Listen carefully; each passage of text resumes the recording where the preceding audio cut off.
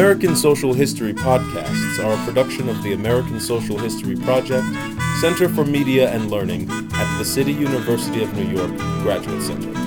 This talk was given to New York City teachers as part of a professional development seminar. I think as you saw with the exercise this morning, you could think about when Lewis and Clark meet the Lakota, it's an encounter between two different ways of doing history, as you saw with the winter counts and then the sort of written journals by the members of Lewis and Clark's trip.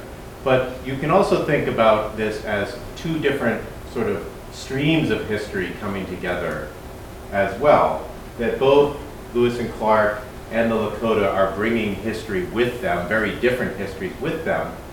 Although I want to argue somewhat provocatively that they're both heirs to an American Revolution.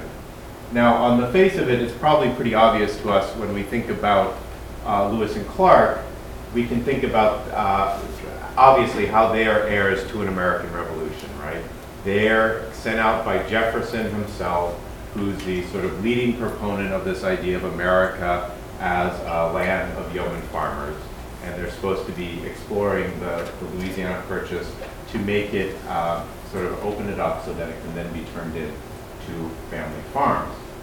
But the Lakota are also heirs to an American Revolution with its own vision for the West as well. And that'll become a little bit clearer what I'm talking about when we speak. The other thing I think what this points to as well, and one of the things I find hardest when I'm trying to explain history to my own students, is this issue of simultaneity, which is to say there's lots of things going on at the same time, particularly if we're trying to do a history of North America that's continent-wide, and we're not just sort of looking at one little portion of it, right? And if we think about American history this way, continent-wide, if we look at the 1770s, we can see it as an era of multiple American revolutions. Now, there's the one that we all know about, which is happening over on the eastern seaboard when a bunch of people who had previously thought about themselves as British subjects decide they no longer want to be subjects to the king. They want to have their own independent nation. But in the 1770s as well, if we cast our glimpse to the West Coast, you can see the Spanish coming up the coast of what's now California. In the 1770s, they found actually 21 separate missions and 6 presidios in towns. They're actually moving up the West Coast because they're trying to stop the Russians who are coming down from Alaska, coming down the West Coast. So there's this contest over the West Coast that's going on there. And we see things that look also a little bit like revolutions, or that are interesting dates. So 1775, there's a bunch of people who are trying to cast off their colonial oppressors. Only in this case, 1775, it's a group of Indians in San Diego who are rising up against the Spanish missionaries who've been sent in among them. Another interesting date to think about, 1776, we often attach to the American Revolution. That's also when San Francisco is being founded on the West Coast. Another sort of American Revolution that we can think about is, we can see if we look at the Ohio country, which would be that land just to the north of the Ohio River, which is sort of Ohio and Indiana principally today. So just as the new states, former colonies along the Atlantic seaboard, British colonies, are beginning to come together and try to form a constitution in 1786, 1787, the Indian peoples who lived in the Ohio country are also coming together, and they're forming what comes to be known as the Ohio Confederacy. So they're also coming together into a larger government, a larger organization. The United States is putting a lot of pressure on the Ohio country during this time. The new government did not have a lot of money. The United States claimed the Ohio territory. It did not have a lot of money to pay its former soldiers who fought in the American Revolution. So you know what they were offering them instead? Land. They're offering them land in Ohio. as a way of paying off these soldiers. So, for obvious reasons, the Indians in the Ohio country were anxious about their land. And so, like I said, in 1786, they come together and form the Ohio Confederacy, which is, interestingly enough, the same year that the United States is forming the Articles of Confederation, right? And they insist that the United States not do what it had been doing before, which is sign just one treaty with one tribe, but instead you have to negotiate with all of the tribes in the Ohio Territory together. And they're doing, does anyone know, can you think why they want to do it that way? Because often what happened is they would sign an agreement with one tribe. The tribe would give away land that wasn't even really its land, right? And so they would just seek out whoever you could to kind of say, I have a treaty here which justifies my claim to this land, even though that tribe might not control that land at all, right?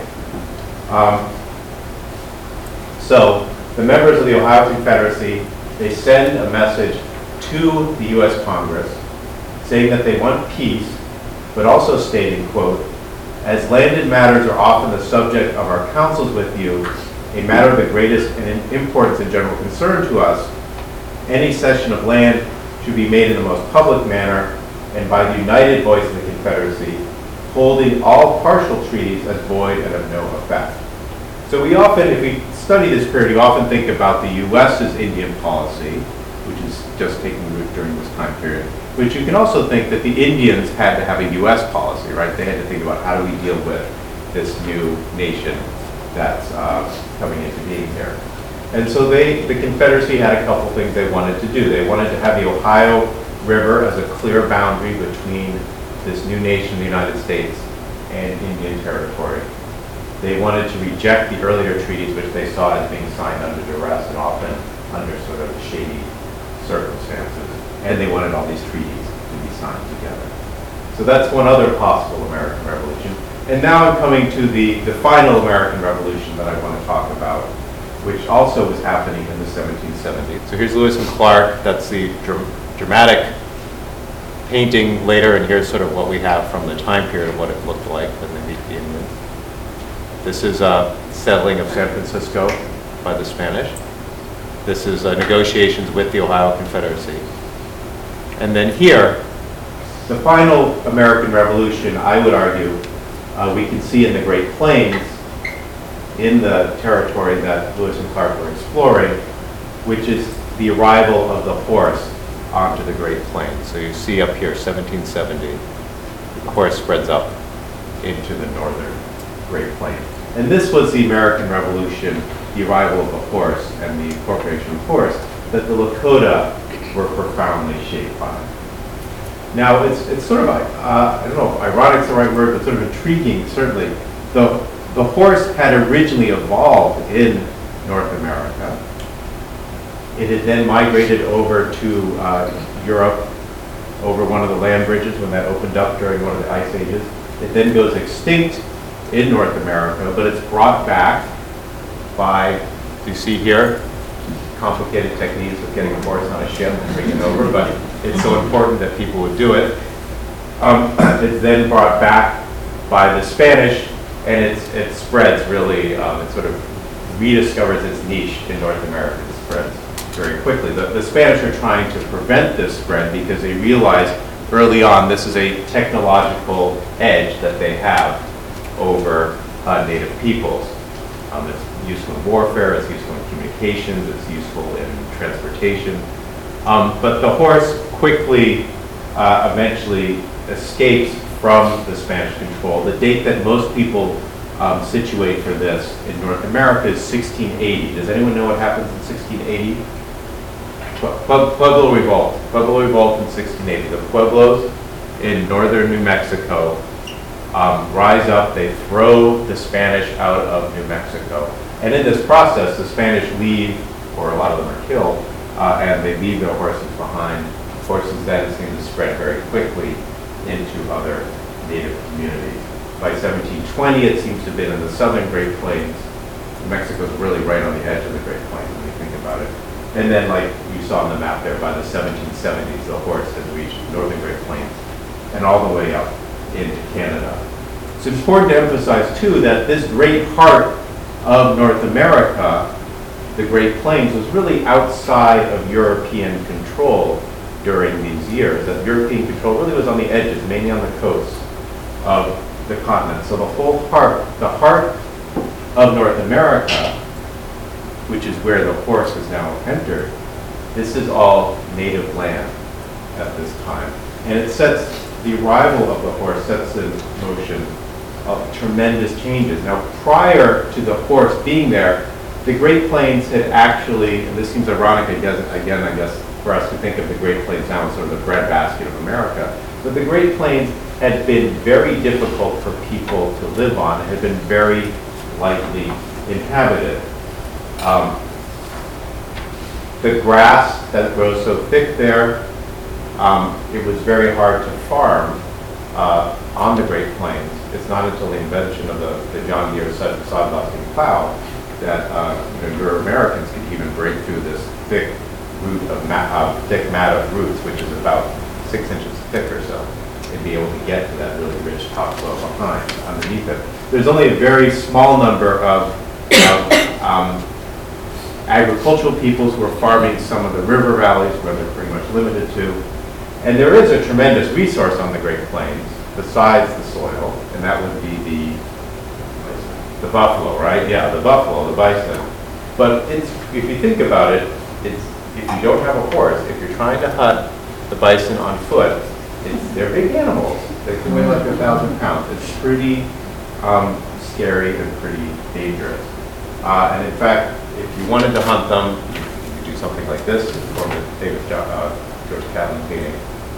You could also do something like this, where you would often construct a large sort of corral and try to drive them into a more confined place, where you could then get closer to them and kill them. But this obviously requires a ton of labor to construct a corral like this that can actually pull the buffalo in. Before the horse, the peoples who lived on the Great Plains really had only one domesticated animal, and that would have been the dog, exactly. So, although our stereotypical image of native peoples living on the Great Plain is riding, a magnificent steed across the plain, you need to think that for most of the human history, most of the native history on the plain, they would have in fact have been surrounded by very large sorts of packs of dogs, something like this. Dogs were sometimes eaten as food, and there are other parts of Lewis and Clark journals, if you want to share them with your students, where Lewis and Clark trade with Indians because they're very hungry. They trade with Indians for dogs, which they then kill and eat. But the dogs are also used as pack animals. And as you see here, this thing here is called a travois, where you have two sort of sticks, and then you can put a little something there. Now, this also had a side effect as well. These poles here, which you used sort of a drag behind them to carry supplies, you would also use them as your tent poles for your teepee. And because the dogs are so little, the poles could only be pretty short, maybe about 8 feet long. So a teepee, you have to imagine again, these sort of large teepees that you imagine, those could not be done with dogs. They were very small little tents that people had to live in because of the size of the poles that they could have. There's other limitations to dogs as well. Dogs eat meat, so if you kill a buffalo, you're going to have to give a big portion of your buffalo to the dog. Dogs can't carry that much. The most a dog can carry is maybe 30, 40, 50 pounds. So that's not a lot of supplies. And then you have to just care for a lot of dogs. From what I understand, most families needed about 20 dogs to kind of get along. So you can imagine just caring for 20 dogs, which seems to have been primarily the woman's job. This would have been a kind of a huge hassle. And you're doing all this while you're trying to follow the buffalo, who, of course, can migrate vast distances. And so you're walking on foot with your dogs and trying to keep them So I think you can imagine for all the various reasons why when the horse becomes available to native people, they very readily embrace it and make it an integral part of their culture. Generally what happens is the horse takes on a lot of the roles that were already being occupied by the dog, and in fact in several Plains Indian languages the word for horse is actually derived from the word for dog. So here this comes across clearly in a little story that a Cree Indian, who would have been on the northern Great Plains, told of when his people had first seen the horse. Our enemies, the Snake Indians, the Shoshone, and their allies had big dogs on which they rode. These words, big dogs on which they rode. At last, as the leaves were falling, we heard that one was killed by an arrow shot in his belly. Numbers of us went to see him. We all admired him. He put us in mind of a stag that had lost his horns. And we did not know what name to give him, but as he was a slave to man, like the dog which carried our things, he was named the Big Dog. So the Big Dog, and this is another very interesting source here. Does anyone know what this is called? This is called ledger art. And this is interesting. It derives from originally peoples on the plains would paint on buffalo hide. And then what this is, often then they get, once they're able to get manufactured paper, often from a ledger book, and inks, manufactured inks, they begin to do it on paper. And so this is and they're quite beautiful and quite colorful, and they sort of commemorate, they're sort of like the pictographs in the winter count, only enlarged and more multifaceted. And this one here, can anyone figure out what's going on with it? It's commemorating when they first, so here it's got the little dog with the travois, and they're getting their first horse. They're trading with a nearby group for their first horse here. And it's important enough that they obviously they remember it and they want to put it in a painting like this. So I think it's fairly obvious, if you think it through, why the horse would have been, the big dog would have been an improvement over the little dog. It doesn't eat the same food that humans do. So all of a sudden, all that grass that's there on the Great Plains, the horse can eat that. And that's a tremendous source of energy that you can then tap into. It makes migrating after the buffalo much easier because now everyone can be mounted and they can move much more quickly, and the young and the old can move much more quickly. You can learn how to hunt from horseback, and they develop sort of specialized techniques for learning how to ride up right next to a buffalo. And you want to put an arrow usually like right below its shoulder, and that would get its internal organs, and then you could kill the buffalo. And the horse, if you had a well-trained horse, it would know when it heard the twang of the bowstring, it would know to immediately veer off, so that if the buffalo turned and tried to gore you, it wouldn't be there. You can also see here, you have a much bigger travois, right? And you can carry your whole family on it. And this also means you can have a much bigger teepee, a much bigger tent, because you have much longer travois poles. Native peoples even go on to develop distinctive breeds of horses.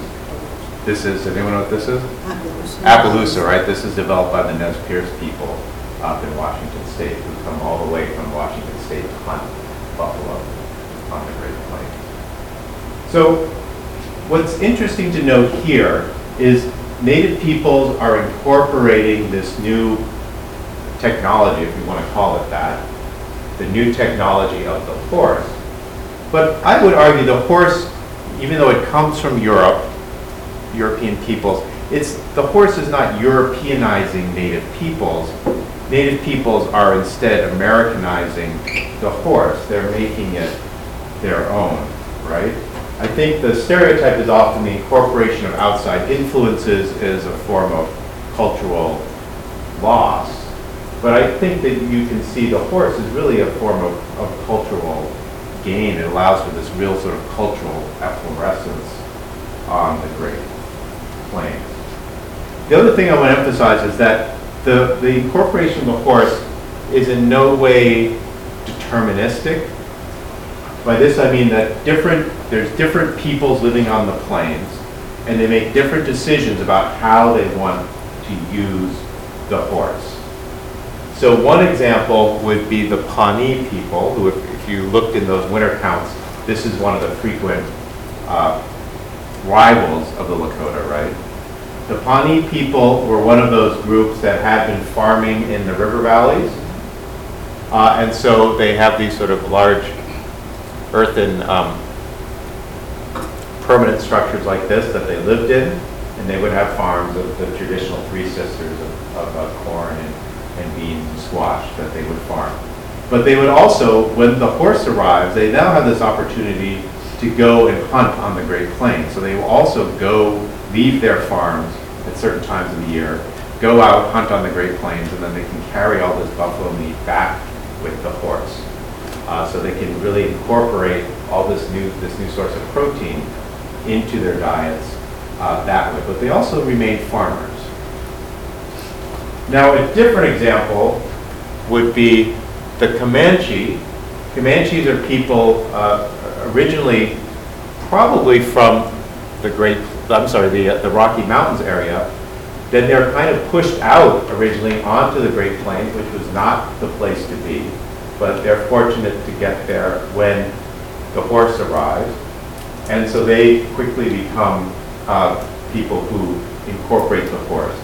They're fortunate as well to live on the southern Great Plains, where there's very good territory for horses. So they have they develop very large horse herds. And so they develop what I would call in a sort of pastoral / raiding economy. So they don't farm. So unlike the Pawnee, they don't make any effort to farm. They do have a lot of horses. What they can do, they can turn their horses into food in a couple of ways.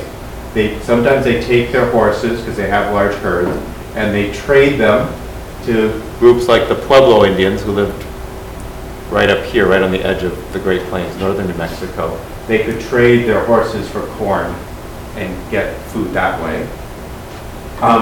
They also end up developing a kind of raiding economy. So here, they end up raiding deep into Mexico for food and more horses, whatever else they feel like they need. And in fact, this argument has been made. So you see here, they're dominating this large territory in the 19th century. They end up depopulating a lot of northern Mexico because of the raids, and the argument has been made that one reason that the United States had a fairly easy time during the war with Mexico in 1846 to 48 is that a lot of northern Mexico had already been weakened by native raids, particularly those of the Comanche people. And that all really depended on the horse and the Comanche developing this raiding pastoral economy. The last thing that the Comanches could do is they could eat their horses, and they would eat their horses as well. So the horse was a form of food. So they developed this kind of pastoral raiding economy around the horse. And then the last group is the group that we've been talking about, is the Lakota, or the Sioux. And they developed predominantly a kind of hunting economy around hunting the buffalo that are on the Great Plains.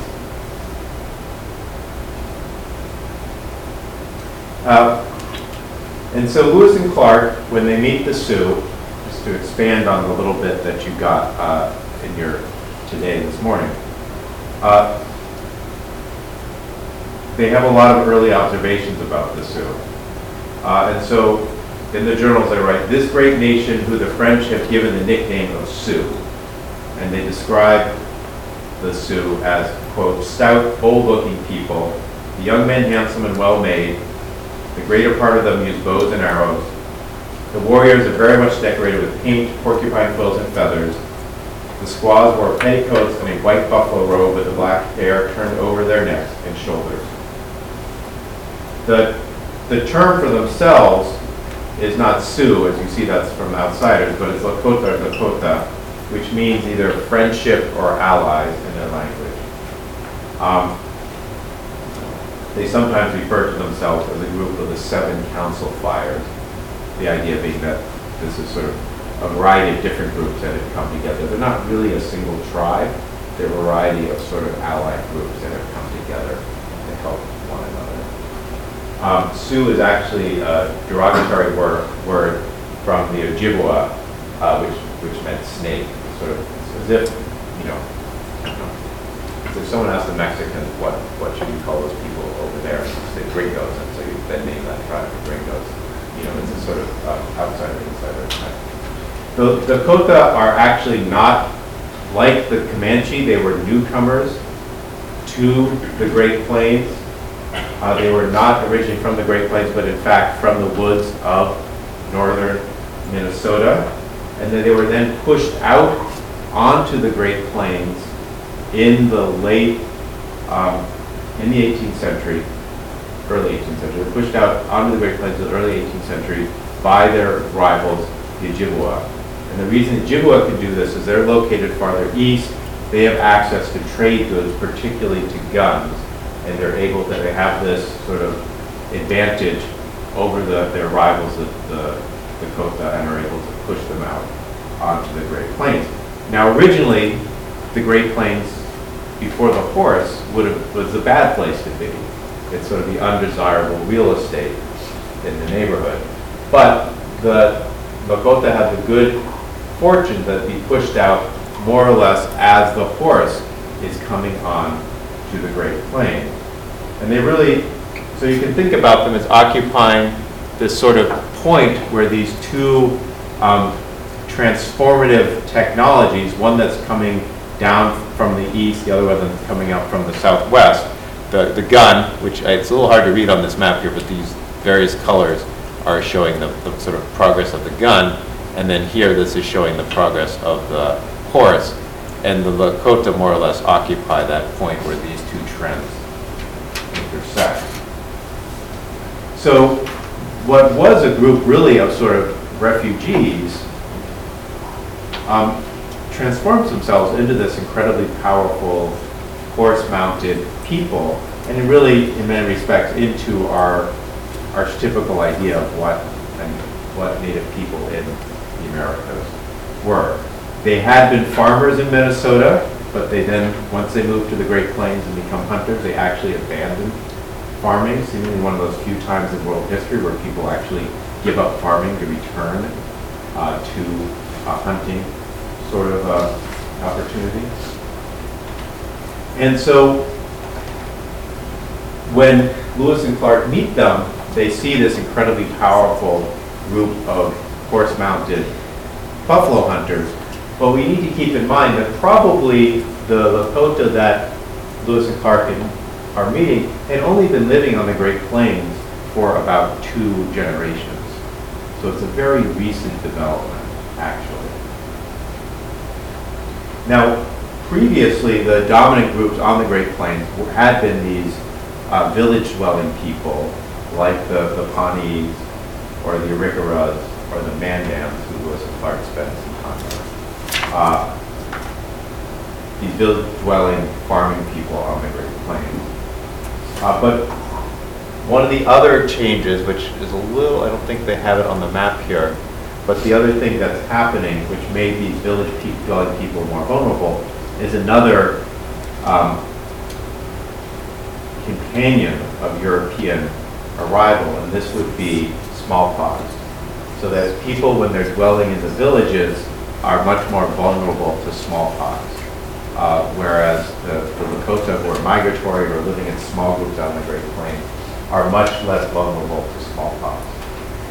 So one French fur trader who lived among the Arikara estimated that in 1795, there were about 20,000 Arikara. And then after there's a devastating continent-wide smallpox epidemic in the late 1700s.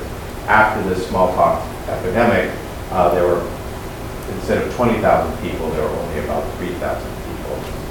So the Lakota are actually expanding their numbers. They have a very high birth rate during these years. But the other peoples on the Great Plains are actually shrinking in the face of smallpox and in the face of sort of Lakota winning basically the contest for the Great Plains. So the Lakotas become the dominant people on the Great Plains, and then they have the final thing that they have that gives them some advantage is they then have the hides from the buffaloes, which they can then trade to outsiders. The Europeans are increasingly showing up and able to trade with us if there are any manufactured goods that they want. And so, in certain respects, Lewis and Clark, I was listening to your discussion earlier, Lewis and Clark, when they're giving them these gifts, they've actually seen manufactured goods before Lewis and Clark showed up. They probably have very clear ideas about what they like and what they don't like. And so clearly they did not like some of the things that Lewis and Clark were giving them, right?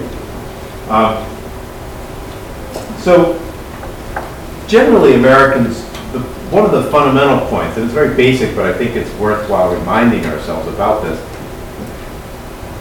very fundamental point I'm trying to get across here is that Lewis and Clark, we often treat this as the beginning of the history, right? Once Lewis and Clark show up, this is really where American history on the Great Plains begins. But in fact, as you can see, there's a very long, I don't want to call it prehistory, there's a very long history that predates the arrival of Lewis and Clark.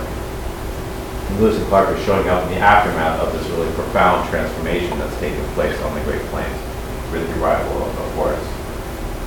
And Lewis and Clark are able in their own way to discern the sort of new power relationships on the Great Plains. Lewis and Clark spend they spend a winter with the Mandans on the Great Plains, and they basically come to share the conclusion of the Mandans and a lot of the other native people on the Great Plains. The Lakota are kind of a little bit, they're powerful and can be a little bit unnerving. By the end of their journey, Lewis and Clark are confiding in their journal that the Sioux are, quote, the vilest miscreants of the savage race and must ever remain the pirates of the Missouri until such measures are pursued by our government as will make them feel dependence on its will. Unless these people are reduced to order by coercive measures, I am ready to pronounce that citizens of the United States can never enjoy, but partially, the advantages which the Missouri represents. And so this is, I think, Lewis and Clark are actually capturing the reality of their historical moment, which is to say there's actually two young, expanding nations that are looking at these lands west of the Mississippi. One of them is the United States, right? But the other one is actually Lakota, who are also expanding their realm on the Great Plains. And each of them has their competing vision for these Great Plains. Jefferson, as we talked about before, has the vision that the Great Plains should become a land of family farms, of yeoman farmers. And the Lakota are also aware of the rich natural resources, but they want it to be one vast buffalo hunting ground that they control. Now, Lewis and Clark meet the Lakota in 1805, 1806.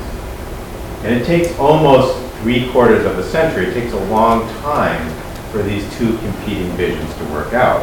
Initially, and I think this is one of the things that the winter count gets across pretty nicely, Lewis and Clark are a little blip, right? They show up one year, there's just a small handful of people, and then other years it seems like much more important things are happening on the Great Plains from the Lakota perspective than U.S. plans for this region. And so initially, the advantages are really sort of on the side of the Lakota. Eventually, however, just demographics and whatnot end up being on the side of the United States. But it takes, like I said, 3/4 of a century really for these competing visions to sort of ultimately come to the resolution, if we can call it that, that they reach. Lewis and Clark meet them in 1805-06, and then it's not until 1876. This is the Mandan villages. Sorry, I'm behind on my images here. And it's not until 1876, of course, that you have the Battle of Little Bighorn, or the Battle of Greasy Grass, depending on how you want it. So I just want to leave you again with this idea that the West, the standard image of the West is this wide open new land of all these new possibilities as an untouched land in the American mind. But in fact, it's a land that has been, even before the first American representatives show up, has been remade by the horse, it's been remade by disease, it's been remade by manufactured goods like the rifle, it's been remade by the presence of other colonial powers in North America, like the French, a lot of the early trade of the French, and the Spanish who bring over the horse.